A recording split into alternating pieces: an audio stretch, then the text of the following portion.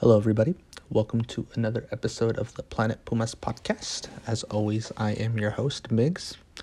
And so today, as I'm sure you are all aware, various outlets have confirmed the appointment of Antonio El Turco Mohamed to Pumas. There were a lot of names floating around over the course of the past week. One of them, Diego Alonso, Jimmy Lozano, some others as well. But yeah, it's been done and it's been appointed, verbal agreement, I think, and then he should be announced this Monday. I think that a lot of good sources have come out and said that this is pretty much a done deal. Merlo has said that. Brian Salas, Rodrigo Celorio has also said that. So some pretty good sources out there that have confirmed that he is coming to Pumas, which is surprising, if I'm being honest with you, just given the career of this guy. He's been at some pretty impressive teams and has won quite a lot. So I'm sure that he's not come cheap. I'm sure that he is probably going to be paid a good amount of money. But this is the type of person that I think the club needs. He's not the in-house type of person that I think we all like to see, but I think we've all kind of grown sick of seeing a lot of our club icons, legends, and so on, come to the team and get burnt out very quickly. So I think this is going to be a nice change of pace. It's not going to be someone in-house anymore. It's not going to be a player who is a legend and all that stuff here, an icon or whatever.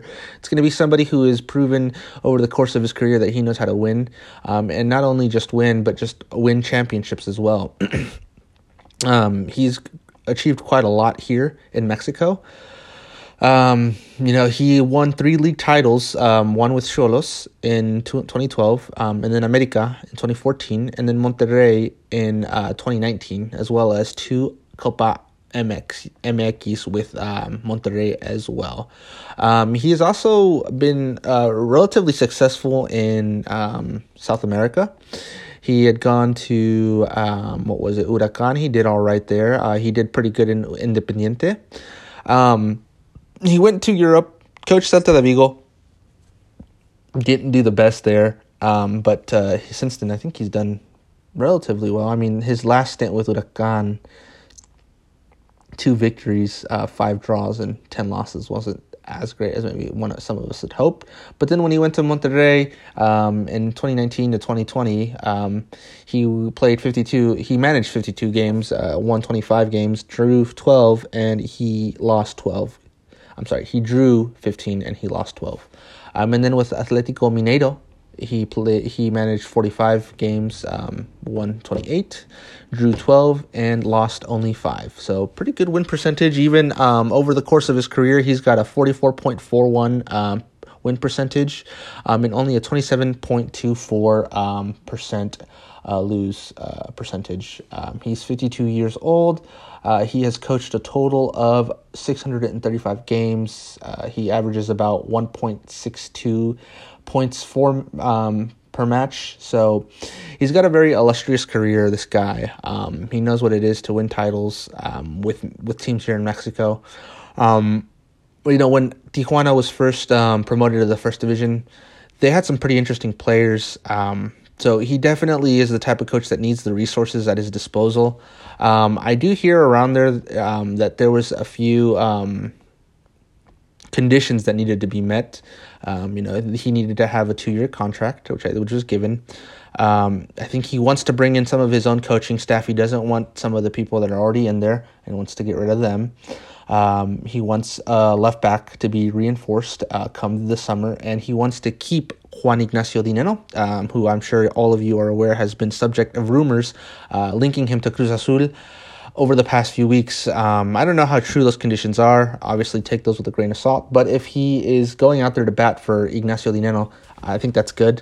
I think this is the type of player that we need to keep here, and I think given that Argentinian link, I think he'll be able to get the best out of some of the Argentinian players in the squad, and as well as the other players in the squad as well.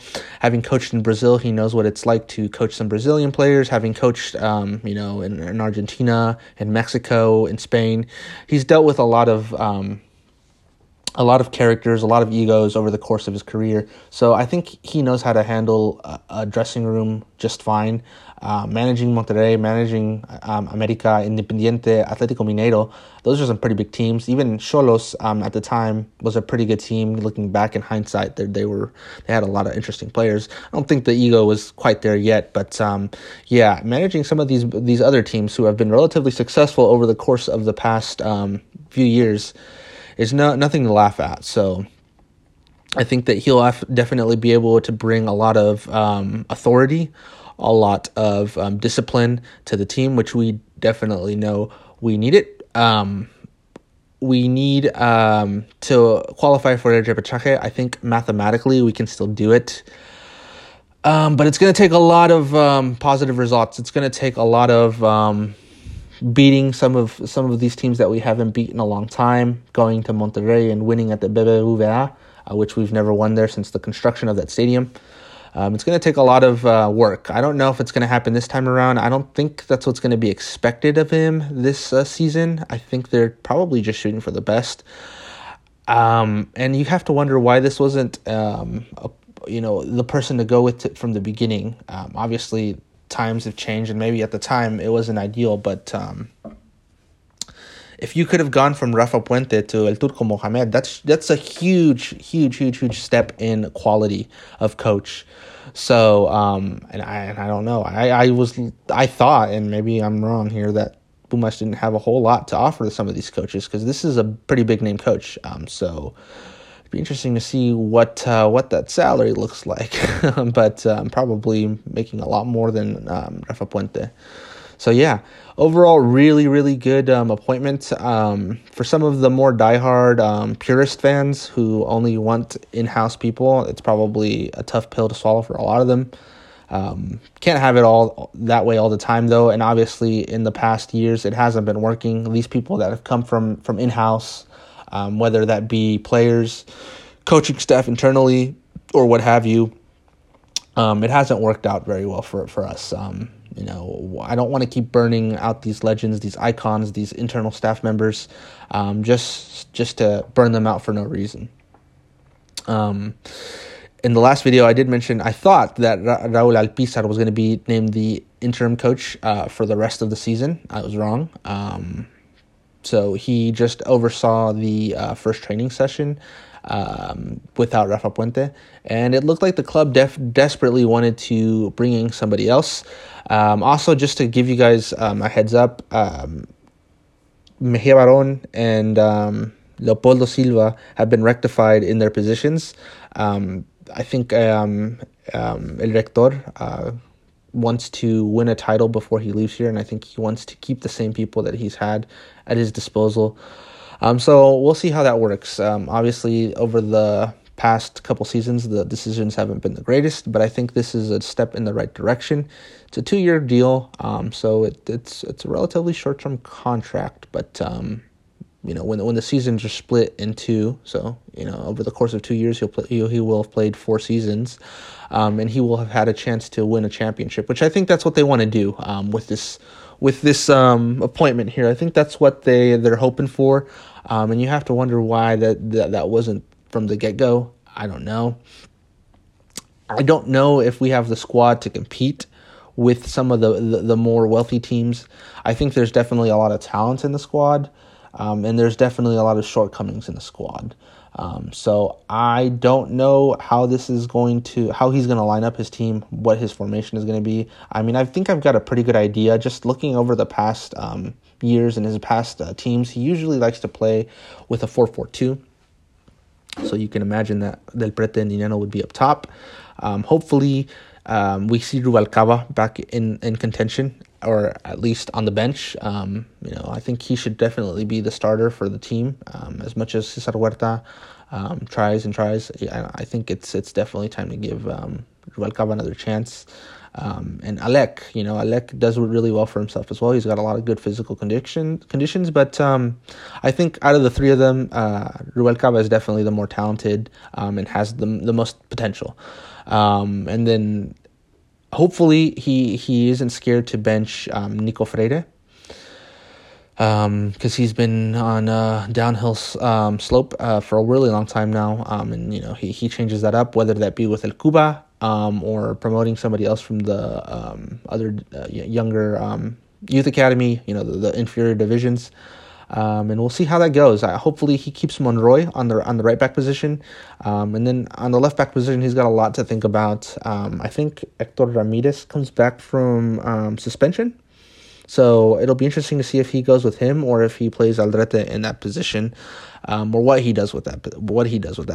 I don't know what he's going to do. But hopefully it works out. I know that we have been suffering for a really long time, or what seems to be a long time, since the appointment of the actor Rafa Puente. But that's behind us. Hopefully we never have to think about that guy ever again. Hopefully he stays as far away from the club as possible. I don't want him anywhere near the club. He should not even be allowed to step foot in the stadium. I don't want him anywhere near the club. But yeah, let's hope for the best with this guy. And this time we could probably expect something more than just the worst. He's got a lot of credentials, this guy does, and he knows what it takes to win. And we'll see where it goes. 2 years. Hopefully he can clinch a title that we so desperately need. It's been 11 years. Really long time. Hopefully this will be the manager to bring glory to this team. And hopefully it'll all work out. So yeah, reminder, international break. We won't be back until April, I think. The first weekend in April. International duties and all that stuff. We don't have any players, or at least I don't think we have any players that have been called up to their respective national teams. So we don't have to worry about injuries, but we do just have to go a really long time without seeing our beloved team play on Sundays or on the weekends. But yeah, that's all I've got for you guys today. Happy about the news. Hopefully you guys are too.